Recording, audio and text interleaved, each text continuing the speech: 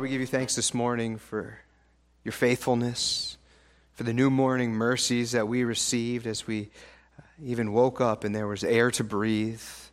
We thank you for the legs that we have, that we were able to even move, and we recognize that we have all of our being in you, and we are thankful for your sovereignty and your providence in our lives that would lead us here. Father, what better place to be than this morning to gather in the house of the Lord to worship and to be edified. So, Father, I pray that our time this morning would exalt Christ, that we would grow in knowledge applied, though, that it might be fitting for us, equip us to engage the world around us, but also to understand and to look back on the history, your history of your faithfulness throughout the generations. Help us, Lord. Give us ears to hear, eyes to see, and hearts to receive your truth, we pray in Jesus' name. Amen. We're all familiar with the book of Esther, I'm sure. And in Esther chapter 4, there is a very famous, we begin to reach to a climactic portion. In Esther chapter 4, there's a conversation between Esther and Mordecai. And in chapter 4, verse 12, we read, "And they told Mordecai what Esther had said. Then Mordecai told them to reply to Esther, 'Do not think to yourself that in the king's palace you will escape any more than all the other Jews. For if you keep silent at this time, relief and deliverance will rise up for the Jews from another place. But you and your father's house will perish. And who knows whether you have not come to the kingdom for such a time as this.'" And so what we have here, by way of Esther and Mordecai's statement here, is a couple things that I want us to see and how this relates to church history and our understanding of what we will cover today. Mordecai is absolutely convinced of the sovereignty of God, that deliverance will come, but if Esther is silent, it'll still come. She just will not be the vessel used. But then he also looks at providence, the providence of God, and says, perhaps you were brought here to rescue us for such a time as this. Esther, as we know, is clearly the one that God had brought for such a time as that to rescue the Jews. But what I find interesting is when I think about her, is that she's not an anomaly. Throughout history, throughout the centuries, we can think of many names that God has raised up in their generation, and we could say for such a time as this. There are the extraordinary ones. There's Moses, there's Elijah, there's Esther, there's John the Baptist, there's Jesus Christ. At the fullness of time, God sent forth his Son. But God hasn't stopped raising up men and women, champions of the faith. As the canon has been completed and we get past the first century, we don't have the biblical revelation, but now we get to look at the history of the church. And I want us to consider, as we have done for the past couple of weeks, we've been looking at specific figures and events that are building up to the Protestant Reformation, as we're seeing the groundswell, that this didn't happen in a vacuum. And so there are two names that are worthy of consideration that God raised up for such a time as this. That will be Jan Hus and Martin Luther. And they are well worth our consideration this morning. So we will first begin with Jan Hus. Some people will look at his name and it can be looked at as John Huss, but I would argue that his name is Hus. It rhymes with goose. And that was his nickname, the Goose. And so let's talk a little bit about this figure. You can see his dates, the time in which he lived. Remember, John Wycliffe he dies in 1384. So there's a little bit of overlap. They didn't necessarily meet each other because Hus is from a little further away. My clicker is kind of... All right. We're working on it. Maybe I just got to raise it up a little higher. So a few things that we want to know just by facts about this character here. He's got a beard just like everybody does in this time. He doesn't have the stick like Wycliffe does, but he's Bohemian. He's born in the modern-day Czech Republic, southern Bohemia. He's born into poverty. So he pays his way through school by singing and manual labor. I could never have done that. I would never have made a dime if I was to sing.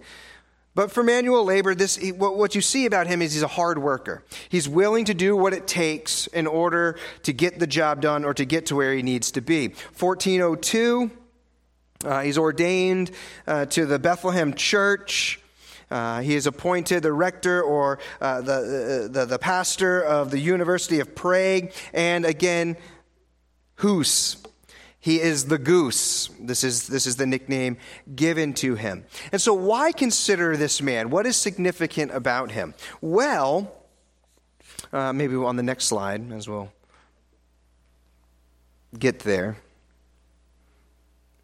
He is greatly influenced by Wycliffe. This is very important because we need to see the series of dominoes. He's a pre-reformer, right? Wycliffe and Hus are the pre-reformers. It's not an overstatement to say that Wycliffe is the grandfather of the Reformation, or the great-grandfather, where Hus is the grandfather of the Reformation, and Luther is just the one who lit the spark and set it ablaze.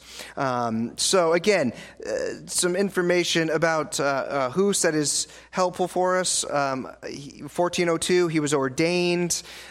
He was a Wycliffian in almost every aspect of the word. He was cut from the same cloth.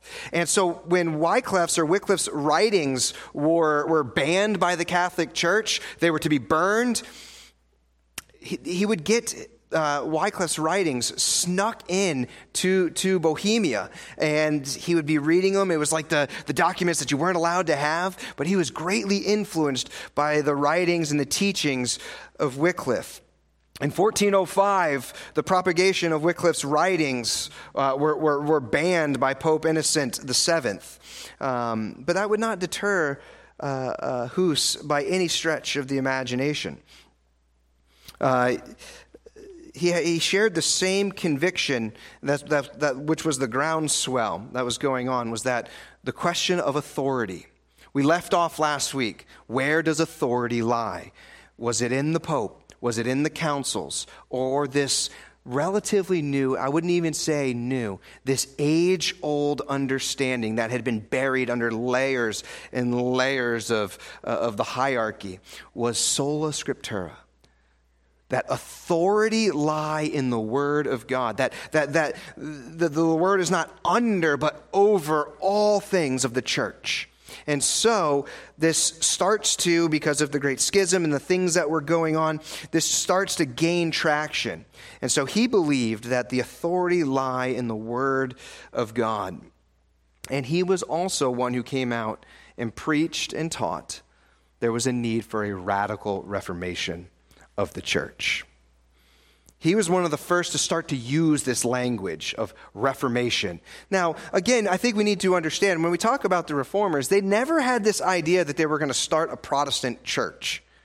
The idea was that it was unheard of to just start a whole new church. That wasn't going to happen. It was that it needed to be reformed. There are practices that are going on that need to be addressed. There are problems that we see that we need to look at. Semper reformanda, always reforming. That was the battle cry of the Reformation, but that's what they were calling for. There are things that are slipping. Let's address these issues. And so Hus starts to call for this reformation. Well, it doesn't take long before he catches his following in Bohemia starts to grow, and he's got the platform in the university, and the higher ups in Rome start to hear about him. And at first he's just this little pest, but he starts to become a bigger nuisance. And so what must we do with these Hussites that are causing this stir? So, he gets excommunicated in 1410 or 1411 because of his outspoken, I'll give you some of his quotes here, but because of his outspoken defiance against the Pope and papal authority. He was very loud. Where Wycliffe was the first, Hus stands on his shoulders and his voice gets louder, to the point where Luther stands on Hus's shoulders and his voice is heard throughout. But this is a pre-reformer. He's beginning to lay the groundwork here. So in 1410 or 1411, he is excommunicated. He was later, these are one of his quotes, where he would argue and say that a pope who did not submit to the authority of Scripture held no legitimate authority over believers. Now this was a big deal. This attacks at the core. And so, what were we to do with such a person that would be, according to the church of this day, spewing all of this heresy? That is flipping and twisting the minds of the common, the illiterate, that are telling those people that no, the priesthood of the believer is you. A man who is saying that you should be able to read the Bible in your own language. What do we do?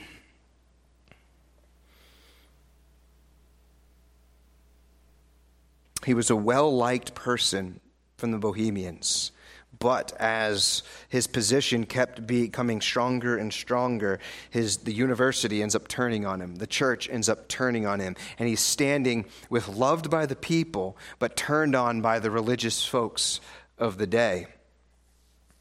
So in 1412, he was asked to leave the city of Prague, and he was sent into exile. But in his time of exile, he gave himself to the preaching and writing. Remember we talked a little bit last week? Movements gain and continue their traction because there are people who write. Writing outlives people. And so he devoted himself to writing. It was similar to how Wycliffe was removed later in his life.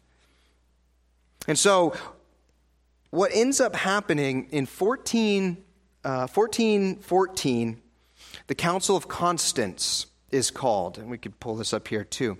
And he was humiliated at this council. So last week we considered the Council of Constance, I think briefly, but this was to put an end to the Great Schism.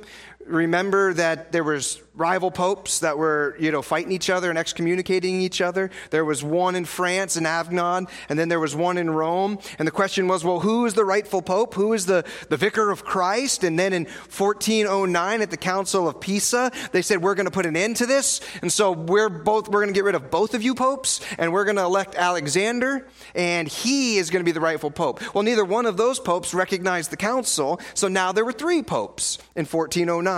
And the question then became, which one? And this was causing people to be disillusioned and question authority. They couldn't get it right. They didn't understand. And so they call the Council of Constance because they want to put an end to the Great Schism. They want to have the one rightful pope. And at the same time, there was this crazy man in Bohemia that was causing a stir. He was turning people away from supreme authority found in the papacy. He was turning people towards the Word of God. He was preaching, according to them at the time, heretical doctrine. And so there's this council that's called. They clear up, as we talked about last week, they clear up the Great Schism, and there's one elected pope while the others resign. And then they have to deal with Hus. Hus is asked to attend. He's promised safety, that he would be able to come to the council to explain his positions. And so, by a friend says, we will take you and we will promise you safe travel. So Hus obliges. He's ready to appear before the council. And he's asked, as he appears before the council, they ask him to recant his writings. This was in 1414. Now, we know something like this happens roughly 100 years later, right? And so Hus is standing before the Council of Constance, and they're saying, you need to take back everything that you've said, all that you've preached against the Pope, against authority, and submit yourself to the mother church. According to one author, this is what Hus said in response. Well, he said that he refused to admit that the charges against him were true unless proven so by Scripture. So his stance was, if I'm wrong, show me. If I'm wrong, take me to the Word of God, that you might prove to me the error of my ways. So he was willing to at least hear, so far as they used the same authority. At the council, Hus was found guilty. He was condemned to die as a heretic. And so on July 6, 1415, they burned him at the stake. It is, according to reports concerning his death, when he died burning at the stake, he was singing. At the same time, the council decided we need to go back to the grave of Wycliffe and we need to dig him up.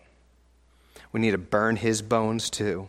And you know what? We're going to throw the ashes of Wycliffe and we're going to throw the ashes of Hus into the same river Swift. Gone as their thoughts were, gone and never to be remembered, desecrated, condemned. But the reality was, it was just as the river Swift sent them out.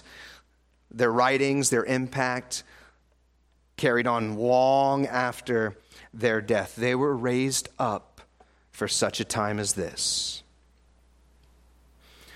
The importance of Wycliffe and Hus cannot be understated. Especially when we consider Hus. You could trace the importance of his writings both backwards and forwards. He was greatly influenced by Wycliffe, as we have said, but he also greatly influenced the German who would precede him, or proceed him, Martin Luther. In one of his famous writings, it was called the De Ecclesia, or the Church. And then in his volume, he addressed many issues concerning the church. He held to a strong Augustinian theology. But here's one of his quotes. He believed that all the church is made up of all those who are predestined to salvation. Here's his quote. The Holy Catholic Church is the body or congregation of all the predestinate, the dead, the living, and those yet to be. So he's arguing for the universal church in this past, present, future. He also wrote, and he believed that the church could exist without a pope. This was worthy to gasp about in those days. Huss affirmed that Christ called himself the rock, not Peter, and the church is founded on him by virtue of predestination. And like Wycliffe, Hus's writings stripped the power from the Pope and sought to reform the thinking of the church in matters of tradition and doctrine. He argued that the Bishop of Rome was of no more prestige than any other bishop and believed, quote, to rebel against an erring pope is to obey Christ. You understand that though he had his following, he's a lone voice in this time.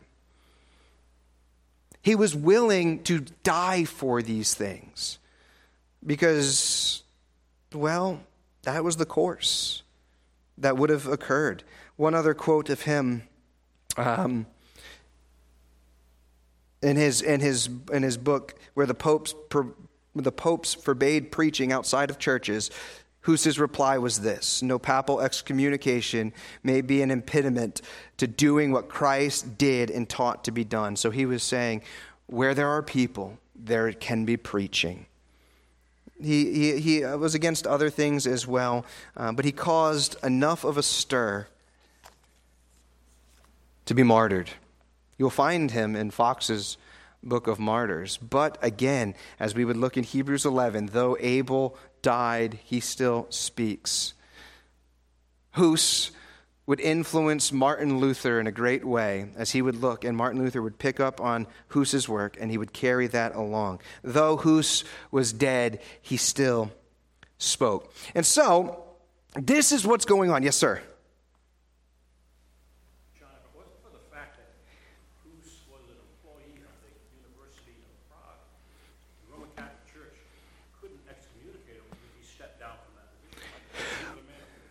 Well, he was ordained as a minister in the church, though, too. So but he could have been excommunicated just as a church member, just to be removed from the body. But again, we have to understand at this time, excommunication is not just like, oh, you're out of this church, go to the church down the road. To be excommunicated from the church when the church and the state are all one thing means that you are exiled. You are sent out. You know, it is to be like outside the camp in Israel. It was not a thing where you would still be able, but also because he had his circle, right, his sphere of people that really, really liked him, they were going to take the excommunication, but they weren't going to let him suffer too bad. They were still going to care for him. But you will notice with Wycliffe, with Hus, and with Luther, all the reforming efforts began in the university. All of those men taught in the universities. Oftentimes when you see throughout history swells of revival and reformation, it's the students that hear of these things, that are moldable and hear these truths. But that is a good point. Yes, he could have been excommunicated, but because of his position in the university, that gave him a higher platform. That's what caught the recognition. As well. But yeah, that's a good comment, Dave. So let's close the chapter on the 15th century. And just as you understand, again, all of this is build up. This is build up to getting to, again, this event, this phenomenon that took place in the 16th century that revolutionized Western civilization. The Protestant Reformation goes well beyond just the walls of churches. I mean, I don't want to get ahead of myself on this, but the reverberation, it's kind of like when you throw a rock into the water and you start seeing the ripples. The Protestant Reformation touched almost every aspect of life. It was said after the Reformation in the 16th and 17th century, if two people were going up to get a job and they found out that one of them was a Protestant, that person got the job because they started to talk about what was called the Protestant work ethic. Because what was reformed was not just practices of the church, but it was whatever you do unto the glory of God. And so there was this great understanding of I am the priesthood of the believers. And so work, art, I mean, it spread so far. So, but before we do that, let's do a little did you know? Because this is fun, right? All right. These aren't true and false today, but let's just do a little did you know, just to get us going into the 16th century. Did you know that, my clicker works, in the year 1500, the world population reaches 400 million people. To put that in perspective, we have 333 million in the United States today.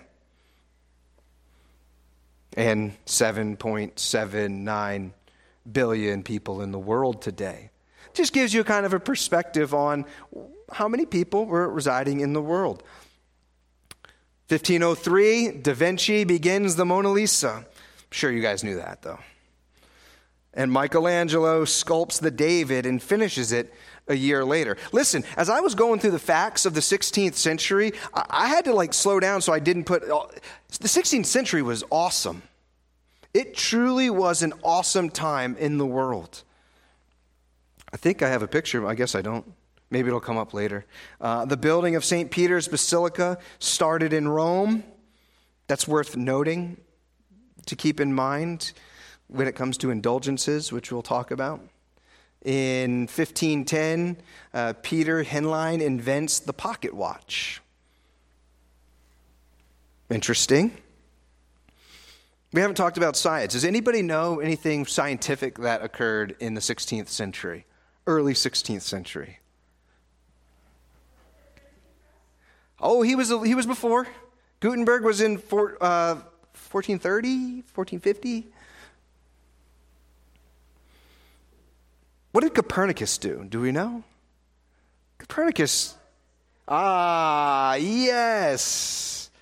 Yes, he suggested that the earth moves around the sun. That was radical in that day.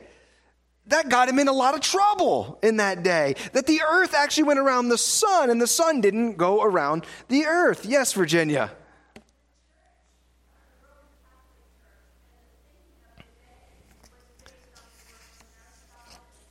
That's right.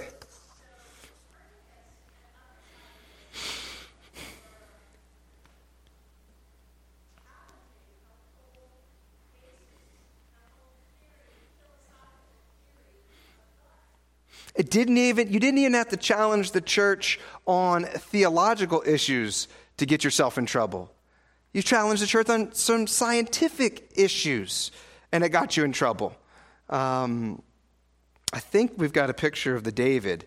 I cropped it because that's what's appropriate to do here. But this is just the statue of the David that was done by Michelangelo. I find it interesting that Leonardo and Michelangelo are two of the Ninja Turtles as well.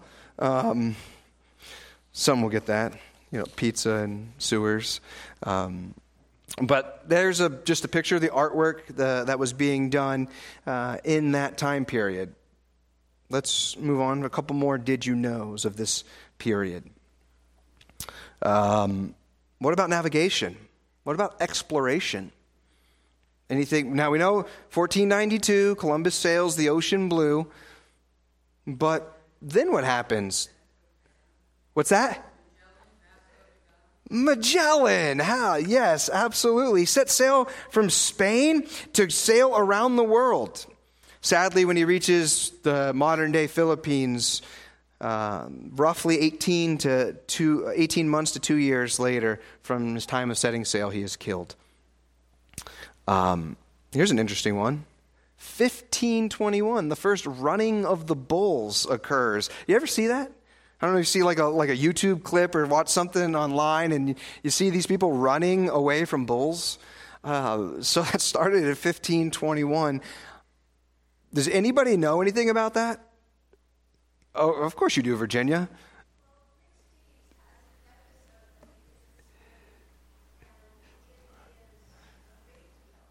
It's a big deal.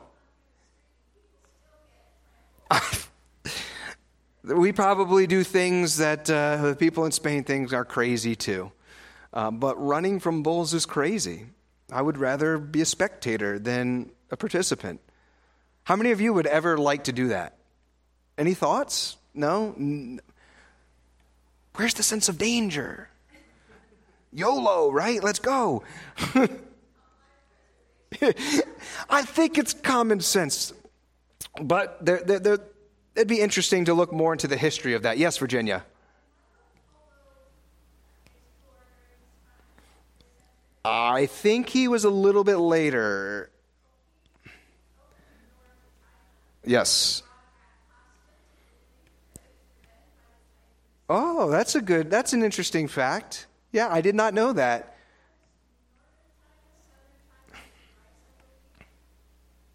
Ah. What about music? What was going on in music? Ben, you know music. What was going on in music during this time? Anything good? I couldn't find much, but in 1529, Away in a Manger is published. And so, we sing it today. A bit different and translated, but we sing it today. All right, let's talk a little bit about what's going on in the Christian world. And I'm not going into the Reformation yet, but things that were happening. In 1516, the Geneva Bible was printed. It is the first Bible that actually had verse numbers on it. There were chapters before, but this one had the verse numbers right next to it. You have Bibles today. I'm certain that every one of your Bibles have verse numbers next to it. The ESV makes a Bible called the Reader that has no verses, which is an interesting to look at and to read. We used to joke with, or play a joke with, when students would come into class over there without Bibles, I'd give them the Reader, and say, okay, now open your Bible to, read Matthew 22:18.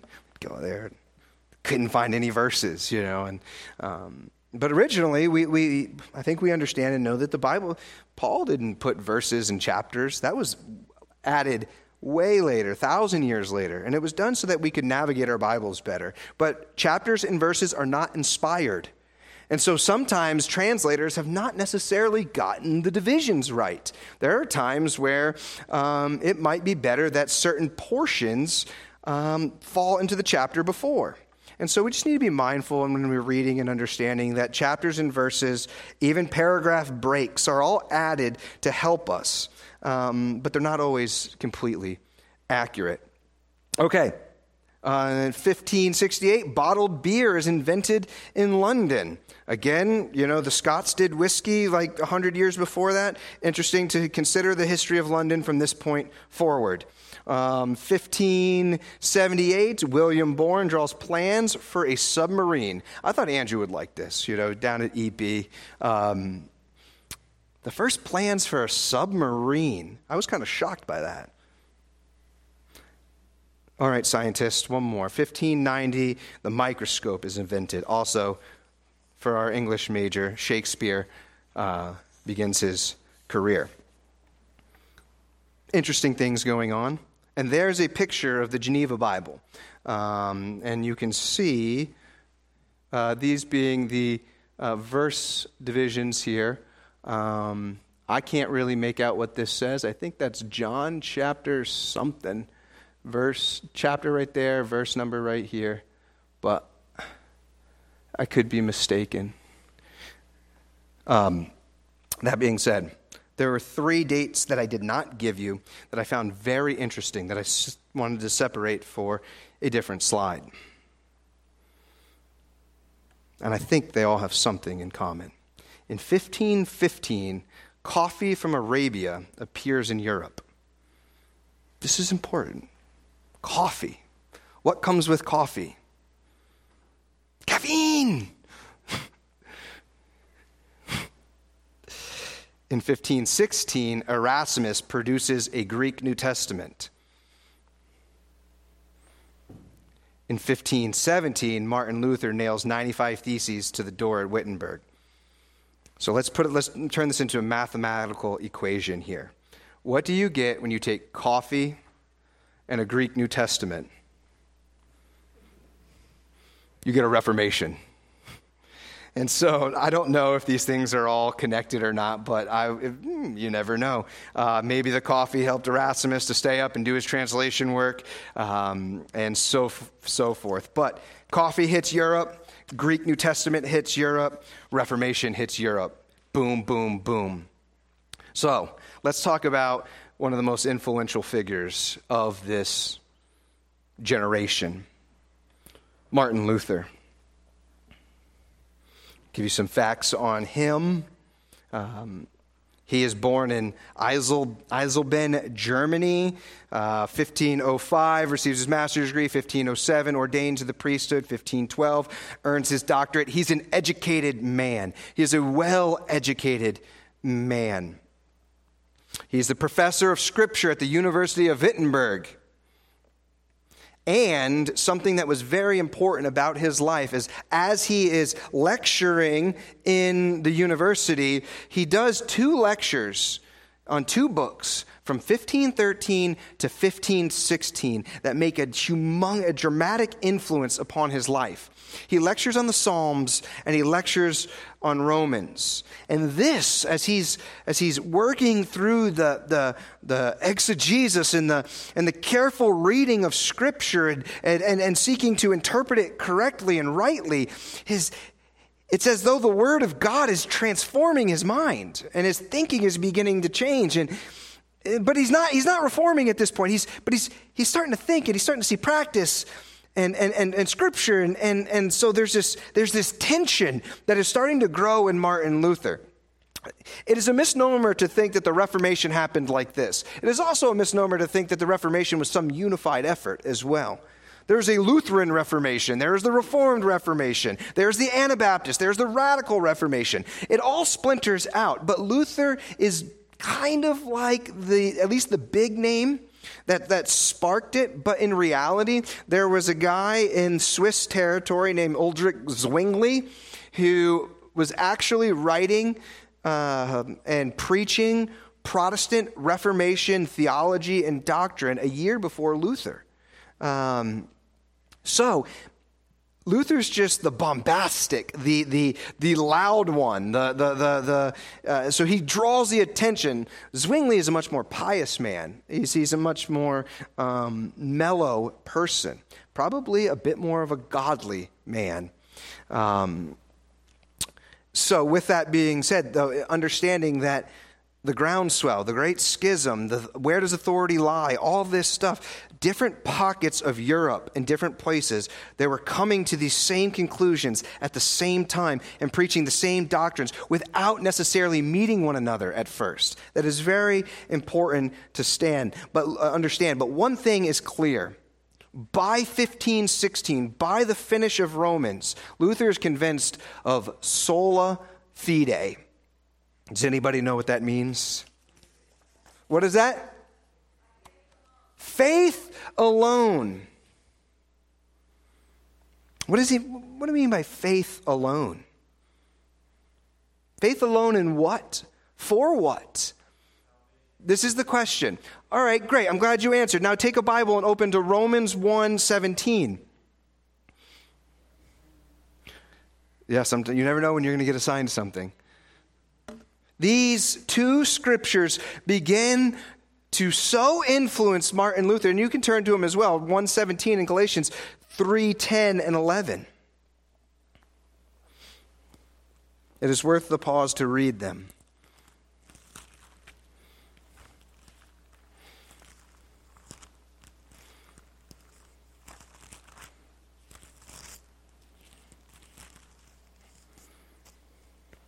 You got it? Nice and loud, brother. For in it the righteousness of God is revealed from faith for faith, as it is written, the righteous shall live by faith. Why don't you go back and read verse 16 and then into 17 so we can know what it is. For I am not ashamed of the gospel, for it is the power of God for salvation to everyone who believes, to the Jew first and also to the Greek. For in it the righteousness of God is revealed from faith for faith, as it is written, the righteous shall live by faith. So this is what's going on in Luther's mind. He reads, the righteous shall live by faith, or the just shall live by faith. The righteous, those who have been declared righteous. We'll talk a little bit between infused and imputed righteousness. But Luther is growing in his conviction that righteousness is not infused, as is the Catholic doctrine of the day and even this modern day, but it is imputed. That righteousness is given by faith. The complete and total righteousness of Christ is imputed to him by faith. Faith being trusting in the finished work of Christ. And so this imputed, this declared righteous upon the basis, the full merits of Christ and Christ alone. That is what Romans 1:17 is saying, and that is what Luther is becoming greatly convinced of. Furthermore, in Galatians 3:10, for all who rely on works of the law are under a curse. There's bondage. A works-based salvation will leave you cursed. For it is written, cursed be everyone who does not abide by all things written in the book of the law and do them. Paul, the logical person that he is, verse 11, now it is evident that no one is justified before God by the law. For the righteous shall live by faith. Paul's not making this stuff up. Paul is actually quoting Habakkuk, where God is speaking to Habakkuk and tells him, the righteous shall live by faith. Habakkuk 2:4, I believe. And so justification by faith is an Old Testament doctrine. It is not a Reformation doctrine. It is not a New Testament doctrine. It is as old as the prophets. It is as old as God's means of salvation. How were Adam and Eve saved? They were justified by faith. They believed in the faith of the promise. There's never been a generation that has not had the gospel. They were told in Genesis 3:15 that the seed of the woman will crush the head of the serpent. That was the promise of the gospel. It was the proto-evangel. They didn't understand times, places.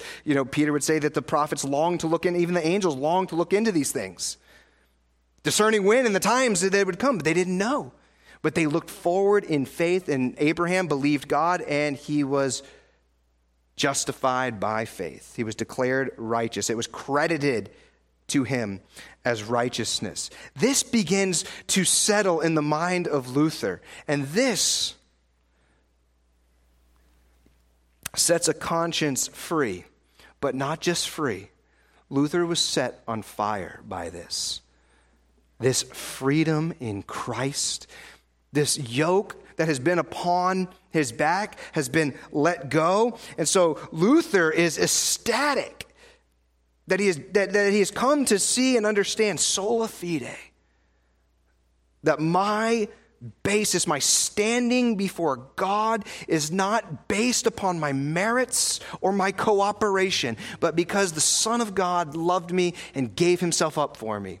Because the Son of God, by his passive and active obedience, fulfilled the whole of God's law, and it is credited to my account. 2 Corinthians 5:21, for our sake God made him, Christ, to be sin who knew no sin, so that in him, in Christ, we might become the righteousness of God.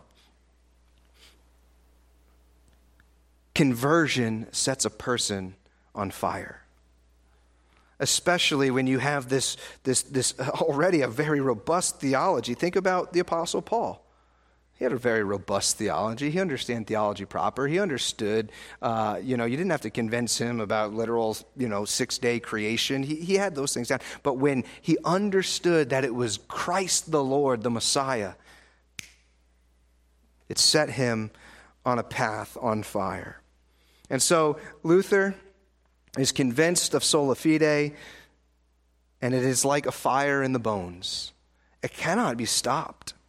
And so a couple other things here that we'll consider, just kind of snapshot of Luther's life. He had this battle with a man named John Tetzel. Ever heard of that name before? It's a very important name for the Reformation. John Tetzel, Indulgences, and the 95 Theses all come together. Now, in the Council of Trent in 1546, I believe, around that time, they condemn the sale of indulgences. They say it's not a practice. If you were to talk to anybody who knows something about Roman Catholicism, they would say, we've never endorsed the sale of indulgences. Well, you just need to read history. They were endorsed by 2 different popes. Yes.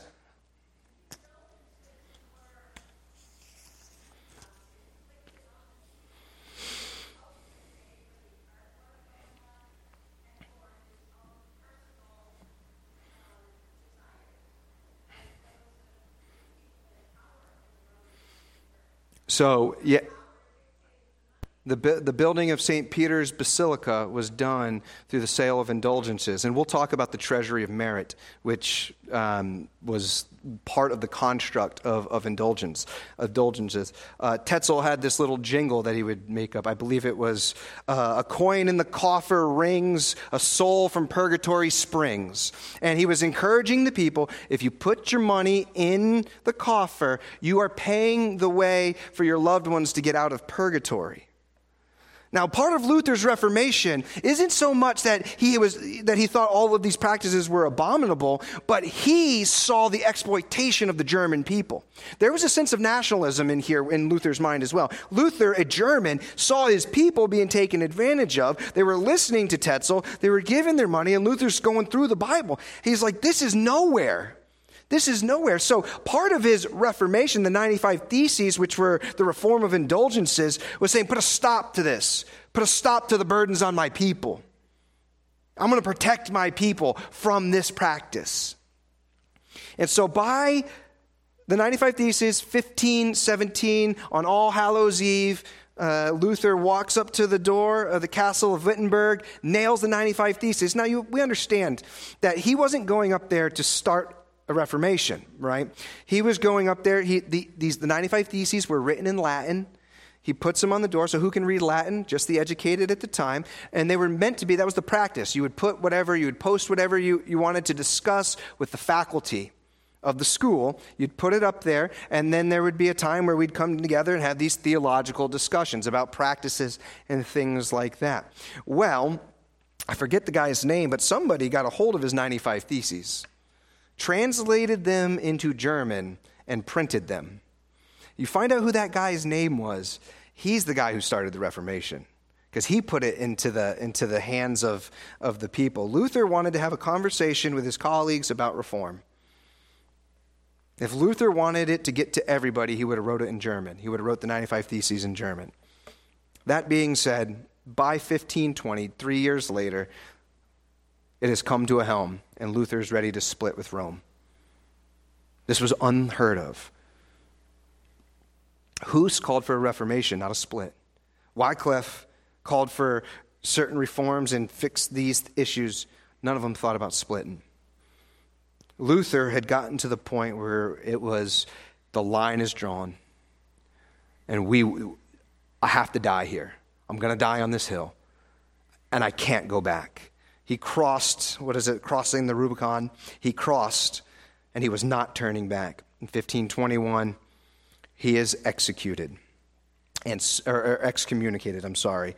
No, he did not. They tried to execute him, but I believe it was Frederick the Wise saves him from the Diet of Worms, puts him up in a castle, and in the time that he sits in the castle after the Diet, we'll talk about that in a second, but he puts him up in the castle, and so Luther is in isolation, kind of secret exile, and so he devotes his time to do what? Do we know what Luther does? He writes, because remember, movements last because people write, but not only does he write, he takes the Latin, he takes the Greek, he takes the Hebrew, he puts it all together, and he writes the German Bible. You want to know how a movement can last even longer? Translate a Bible into your own language. And so, the Diet of Worms, you read that, it is not what he ate.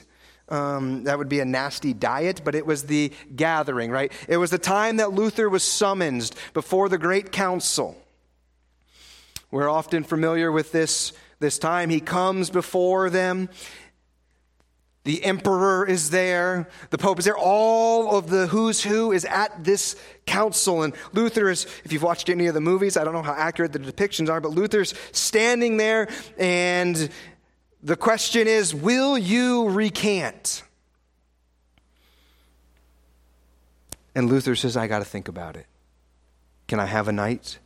So he goes back that night, and he's wrestling. You know, they've got all of his writings out there against the papacy, all these things. And so that night he's wrestling in his room. He's got just a very difficult time. I mean, literally, the weight of the world is on this man's shoulders that night. He comes back out the next day. They ask him, Luther, will you recant? And one of the greatest lines of church history is ever spoken. And he says something along the lines, unless convinced by Scripture, for we know that popes and councils have erred. Unless my mind is convinced by Scripture, my mind is held captive by the Word of God, I cannot and will not recant. So help me God. 1521, it is clear there are now two churches. There is a Protestant church. Lutheranism is birthed. Luther would never have liked the name, but that being said, he stands as a giant of the faith. None of us would attend Luther's church. We don't agree with much of his, or some of his certain doctrines, but when it comes to sola fide, sola scriptura, sola Christus, sola gratia, sola Deo gloria, the five solas of the Reformation, we lock arms with him and the many who came along with him. So a couple more things just about Luther's life.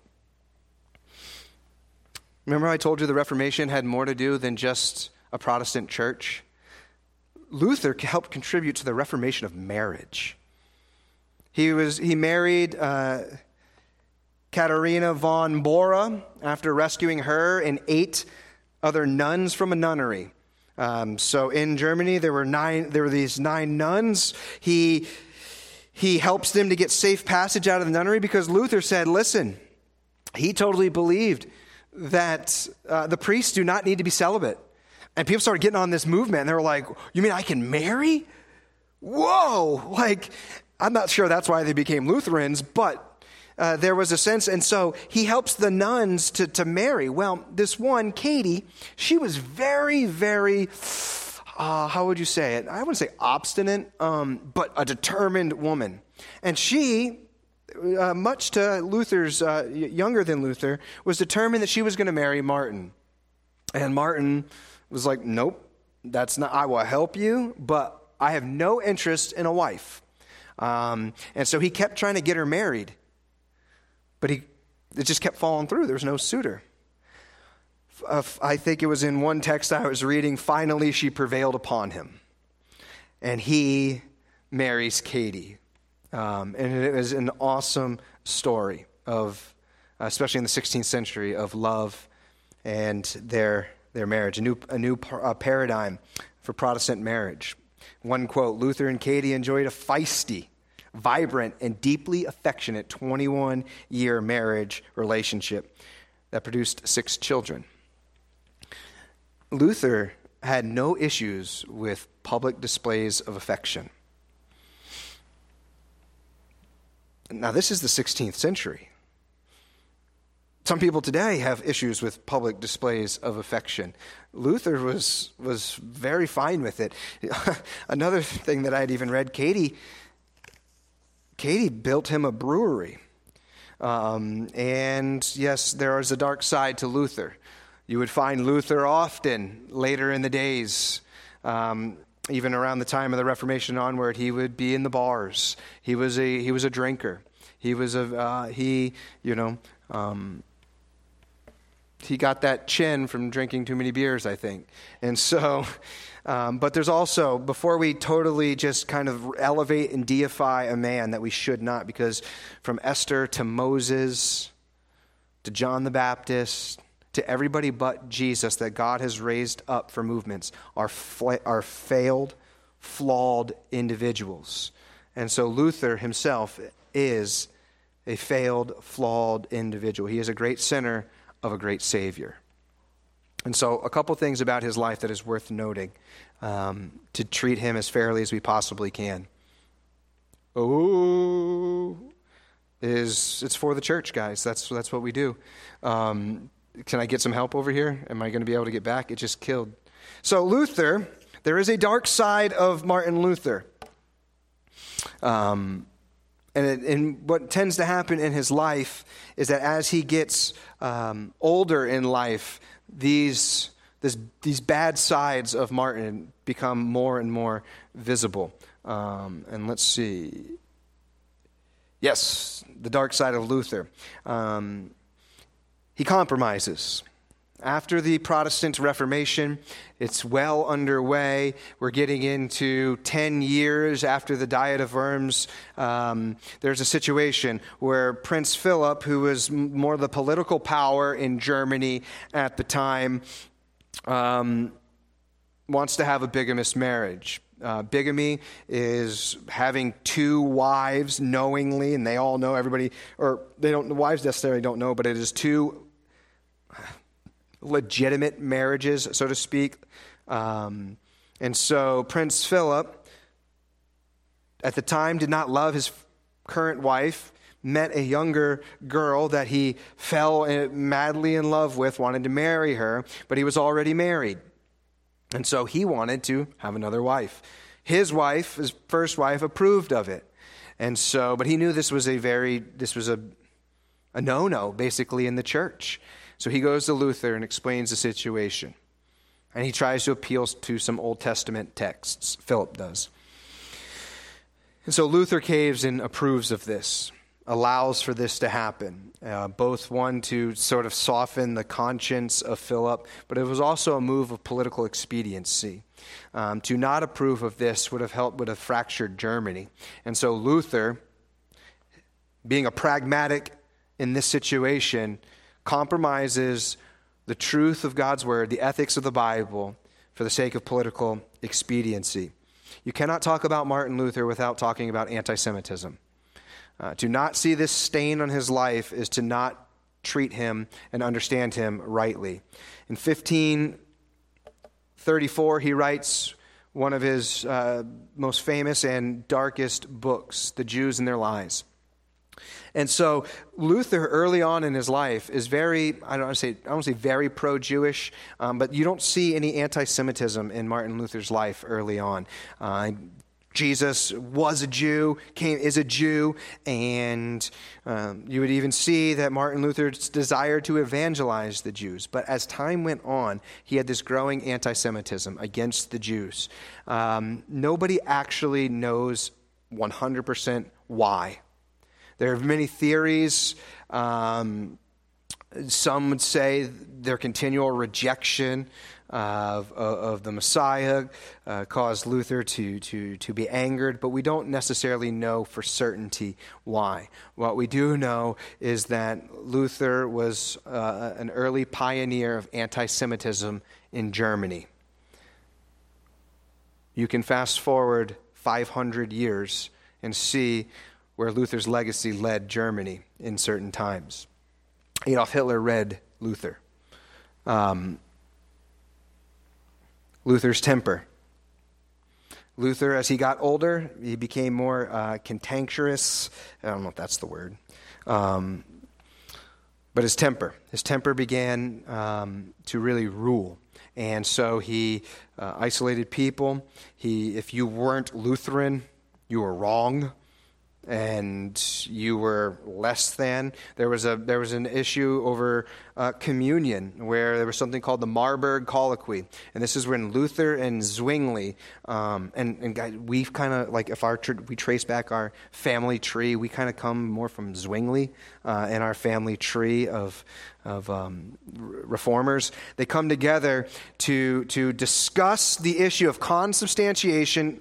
Again, the Lord's Supper has so much to do with the Reformation. Luther believes in this thing called consubstantiation. He takes like one step outside the Catholic Church, but kind of keeps a foot in there with the whole literal transubstantiation, which again, that was a fire for the Reformation. Zwingli rightly understands the Lord's table to be symbolic. It is do this in remembrance of me. We even put Jesus' words on the table so that we are reminded when we take of the Lord's Supper, it is memorial. We do this in remembrance of Christ, what he has done. We look at our own lives, where we stand, and we look forward to the day. So it is past, present, future. And so they come together, and they agree on 14 and a half issues. And so Philip at the time calls this meeting together because he's trying to keep Protestantism united. This is very important because the Holy Roman Empire will come against them. And there was getting ready to be a war. There was getting ready to be a battle between the Protestants and the Catholics. Had there not been an Eastern Muslim invasion, or the Arabs coming from the east, which stopped the war that was right on the helm of happening. Anyways, they come together. Zwingli agrees with him on 14 and a half things. Luther throws the whole meeting away because of this half a thing that they can't get over. And Zwingli's like, you're my brother. We can agree. And Luther, in his fiery temper, attacks the Jews, and Luther dies February 18th, 1546, after multiple heart attacks. I will not say, when we look at the life of Martin Luther, he had his ups, he had his downs. I'm not ready to throw him out at all. I think he was raised up for such a time as this, that he lived in. And we have to understand that we are all people with flaws. That we have our own areas.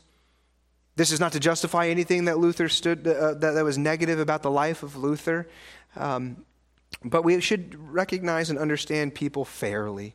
And we should treat him fairly. God used him in a mighty way, despite his failures. And if there's a word of encouragement and exhortation to you all, is that God uses flawed vessels. I'm one, you're one.